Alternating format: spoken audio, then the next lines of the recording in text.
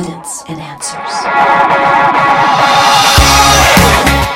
Is there scientific credibility to the biblical story of the flood? When did the flood occur?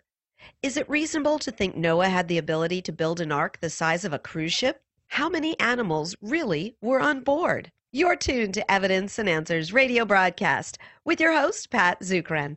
Pat is an author, teacher, and international speaker in the area of Christian apologetics, the defense of the Christian faith.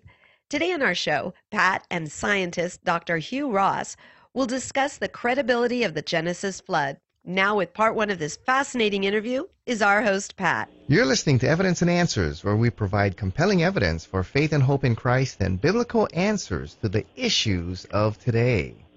Well, today we're talking about Noah and the flood, an event recorded in the Bible that many skeptics and even academic scholars consider to be mythological. So today we're focusing not only on the biblical account, but also on the scientific perspective on the flood. And to help us out with this issue, of course, when we have issues of science, we turn to our science team. They're at Reasons to Believe. And with us is the president and founder of Reasons to Believe, Dr. Hugh Ross. He's founder of the organization that reaches and communicates how discoveries about nature harmonize with the words of the Bible. He's a prolific scientist with a PhD in astrophysics. He's the author of numerous books, including Weathering Climate Change, Creator and the Cosmos, The Improbable Planet, and others. And we've often had Dr. Ross and Dr. Rana and Jeff Zwernick and other of his top scientists on our show. So, Dr. Ross, welcome back to Evidence and Answers.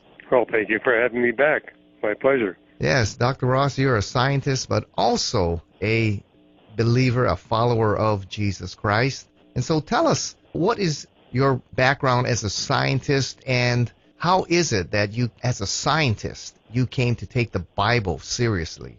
Well, I was born, raised, and educated in Canada, and really didn't get to know a serious Christian well until I showed up at Caltech to do postdoctoral research.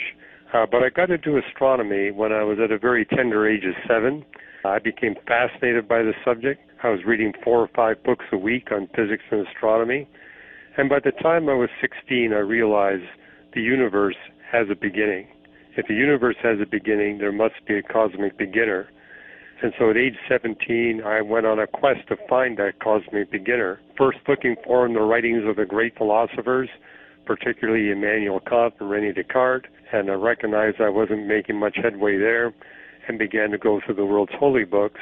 And it was after a 2-year study, going through the Quran, the Hindu Vedas, the Buddhist commentaries, a number of other books, and I finally did pick up a Bible, and I spent 18 months studying the Bible for an hour plus a day, and eventually came to the conclusion, this is a book that could not have been inspired by mere human beings, because it predicts future scientific discoveries, and it predicts future historical events, and does so with 100% accuracy.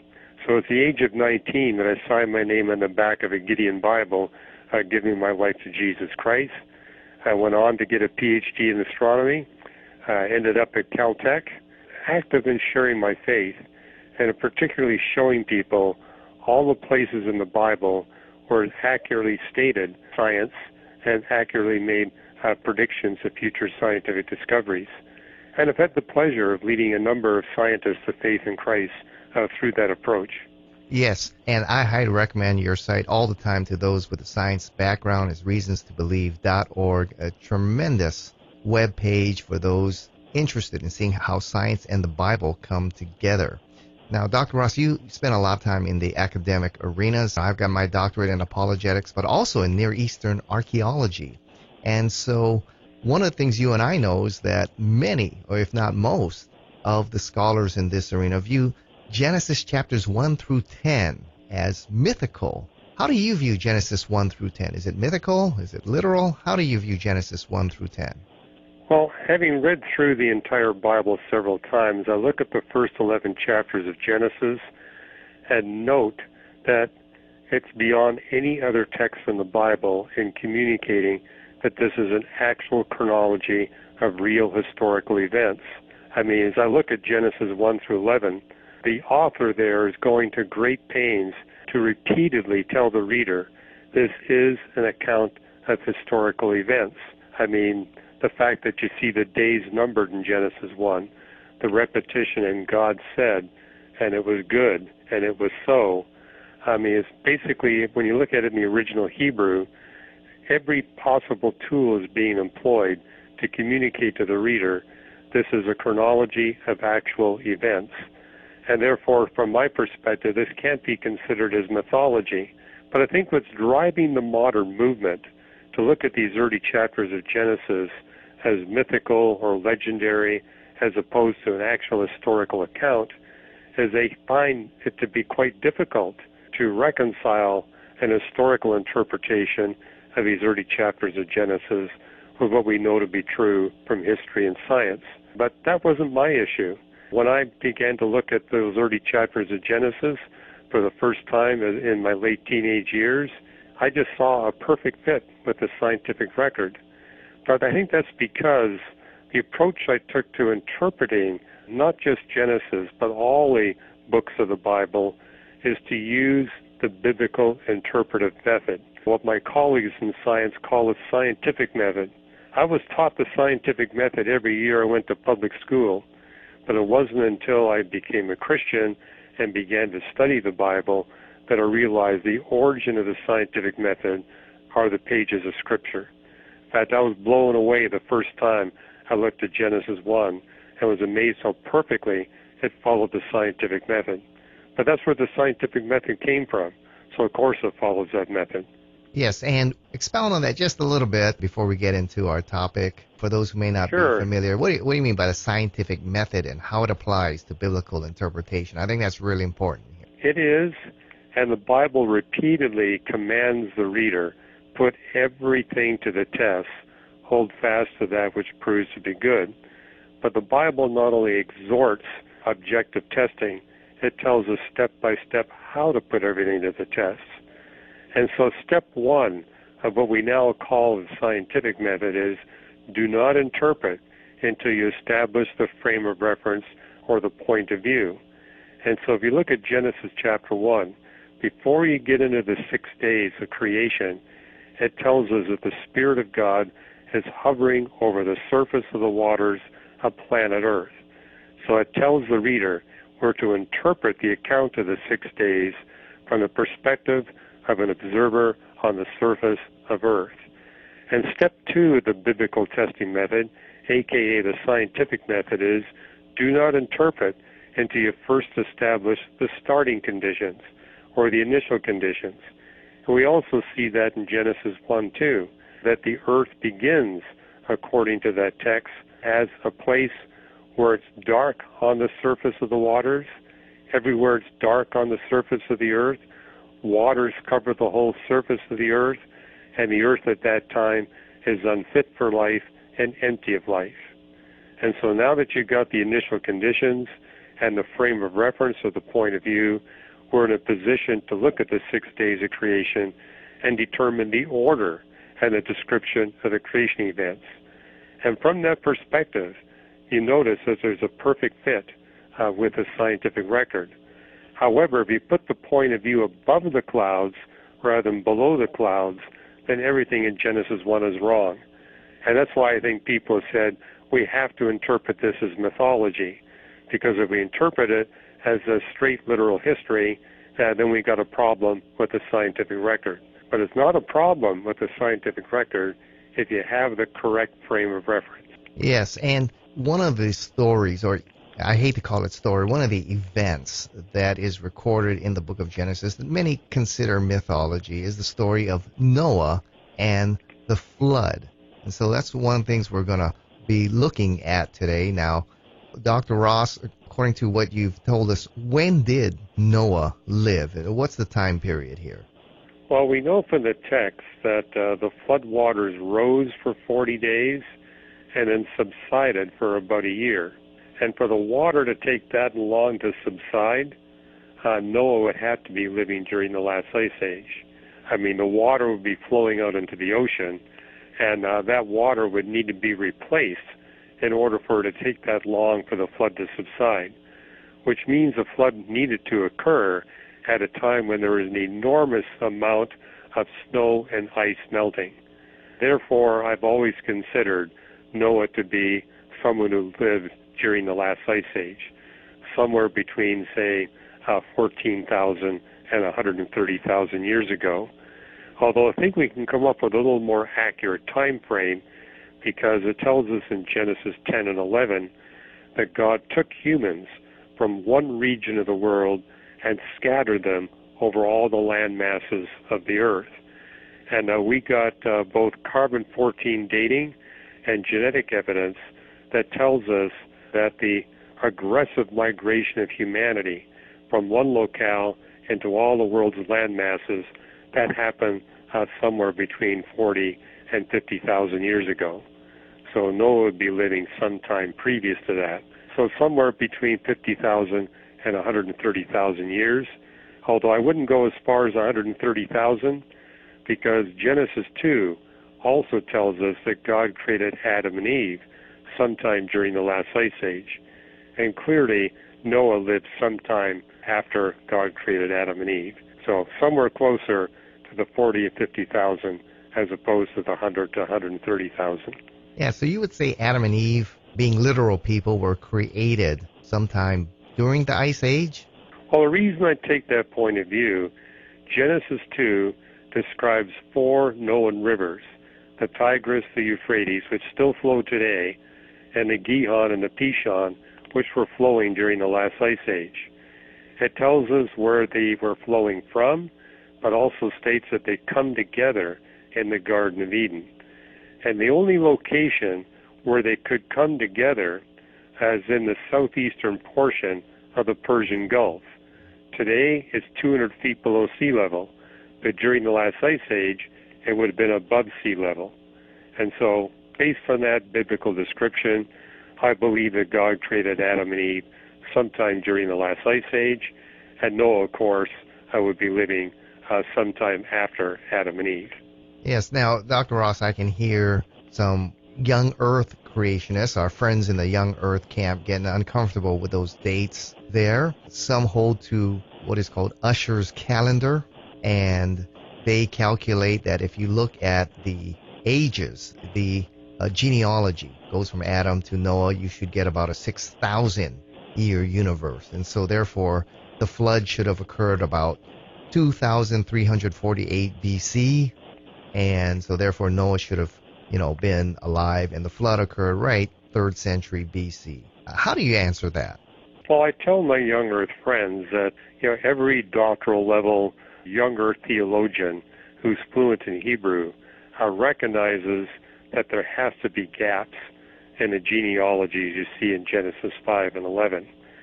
Typically, they would hold the position that there's not a whole lot of gaps, but again, my friends who have that educational background that do take a young Earth perspective, they typically put the creation of Adam and Eve about 10,000 years ago, again recognizing that there has to be at least a few gaps.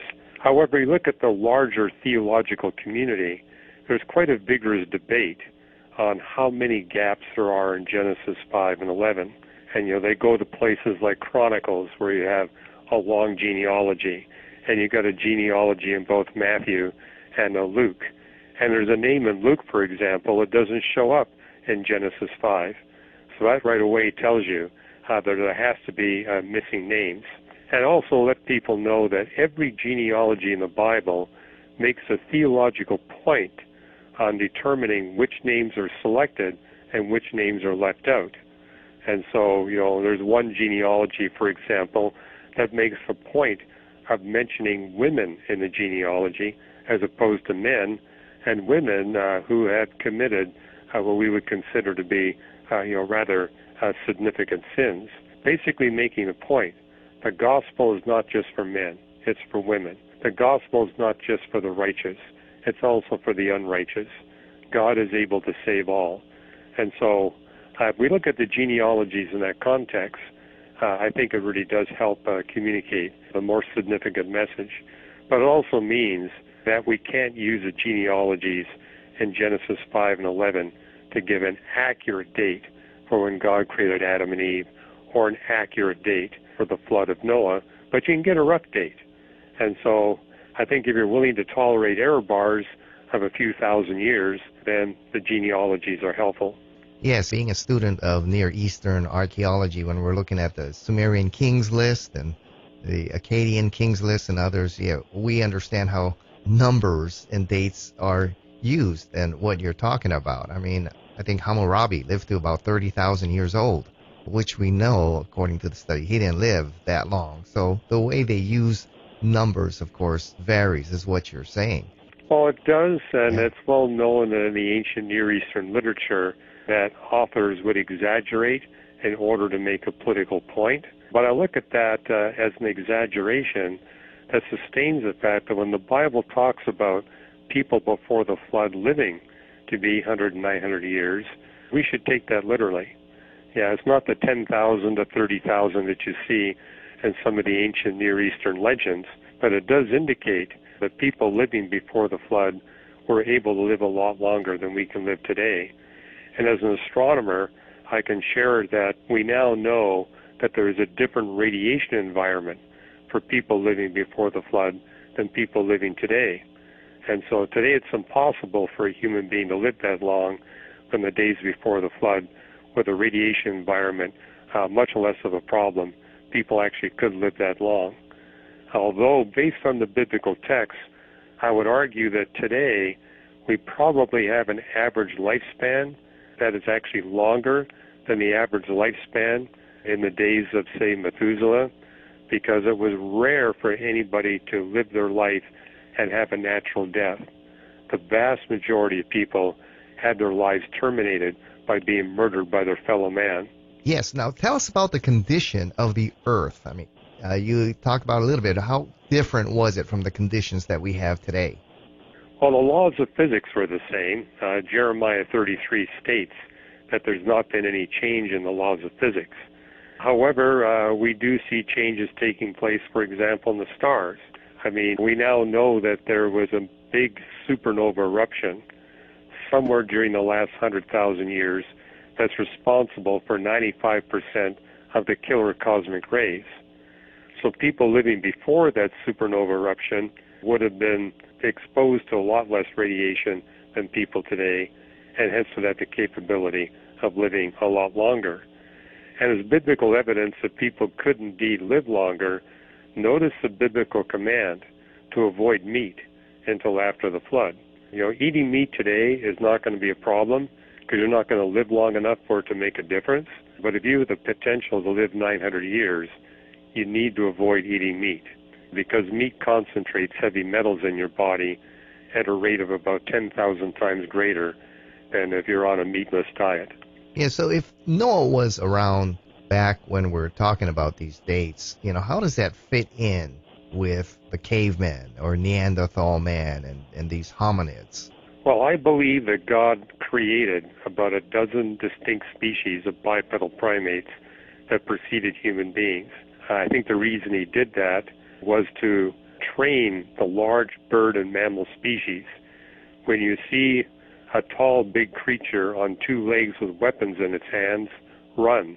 And what we notice is those parts of the world that had Neanderthals, Homo erectus, Heidelbergensis, Australopithecines, those are the parts of the world where large-bodied bird and mammal species survived.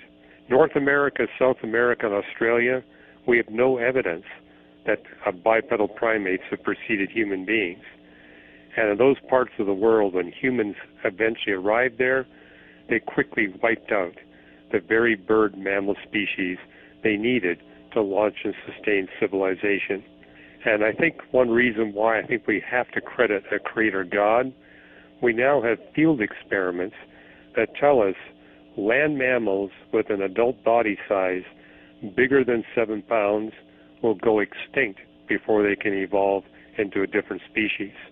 So just like I believe that God specially created Adam and Eve, I also believe that God specially created the bipedal primates that preceded us. But I doubt that Noah had contact with any of these creatures because he would have been living in a part of the world where these creatures were already extinct or were not present.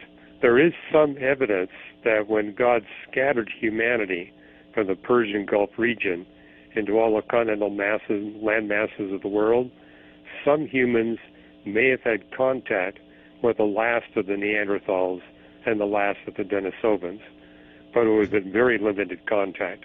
Yes, now, one thing that people have difficulty with is the technology to build the ark. If you look at the dimensions in the Bible, it's about the size of a small aircraft carrier or cruise ship. Now, where would a guy like Noah get that kind of technological understanding to build something like that?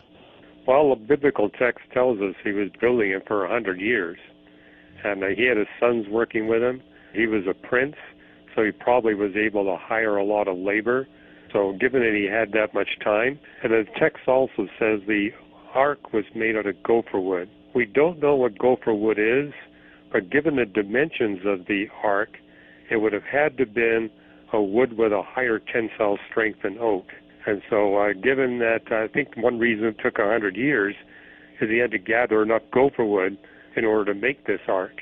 But I see nothing that's beyond the technology of Noah and his sons and the laborers they would have hired that would have forbidden them from building an ark of that size, given the tensile strength of gopher wood. Yes, and we know that there are times civilization advanced in technology and engineering, and then after some event like a great war or drought or something, the civilization actually went backwards. For example, the pyramids of Egypt. I mean, incredible, remarkable technological event here, accomplishment. Well, here you're by the making a Egyptians. really good point. Yeah. Is that, you read the history books, they talk about the Copper Age, the Tin Age, the Bronze Age, and the Iron Age. What we now know is that there were many Bronze Ages and many Iron Ages, because in the Old Testament era, you would get these nomad tribes coming in and wiping out a whole people group and basically wiping out their technology. And so they'd have to start over. And so there were repeated incidences. And I think one of the evidences we have for that is we now have archaeological evidence that humans were planting grains, roasting the grains, grinding the grains, and turning them into bakery products. And we've got 3 carbon-14 dated epochs that establish that humans were engaged in bread making 13,000 years ago, 23,000 years ago, and 35,000 years ago. And what we're noticing, however, was all on a small scale. We would anticipate that because during the Ice Age, you have extreme climate instability, and therefore it wasn't possible to scale up civilization and technology until we came out of the Ice Age. And therefore what we're finding are evidences for small-scale agriculture.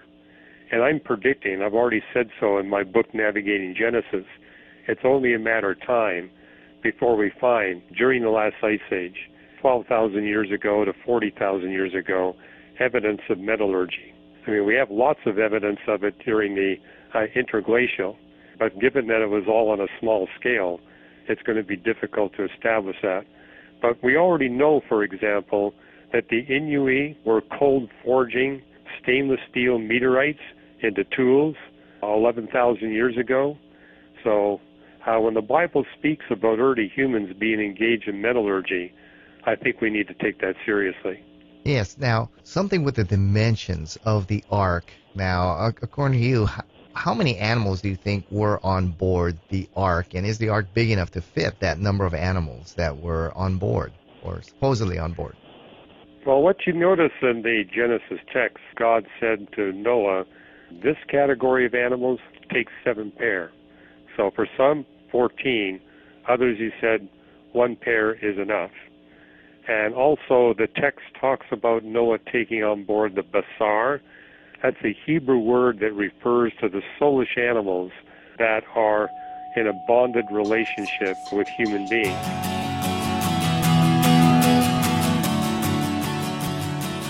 We've run out of time. Thank you for joining us here on Evidence and Answers radio broadcast. We hope you enjoyed today's show. If you would like Pat to speak at your church, Bible study, or perhaps hold an apologetics conference, give him a call locally in Hawaii. That number is 483-0586. Or you may contact him through the Evidence and Answers website. That's evidenceandanswers.org. To keep quality broadcasts like Pat's on the Air, we rely on generous support from you, our listeners. For the opportunity to donate, head on over to our website. Once again, that's evidenceandanswers.org, and you may do so right there online. You'll also find we have a wide variety of resources available to you, including articles and additional audio for you to listen to or download. So be sure to share our website with those around you. Evidence and Answers would like to thank one of our sponsors, Honolulu Christian Church. If you don't have a home church and are looking for a great place to connect and grow in Christ, check out Honolulu Christian Church. For service times, log on at honoluluchristian.org. That's honoluluchristian.org. Join us again next time on the air or online as we provide compelling reasons for faith in Christ. That's Evidence and Answers with Pat Zukeran.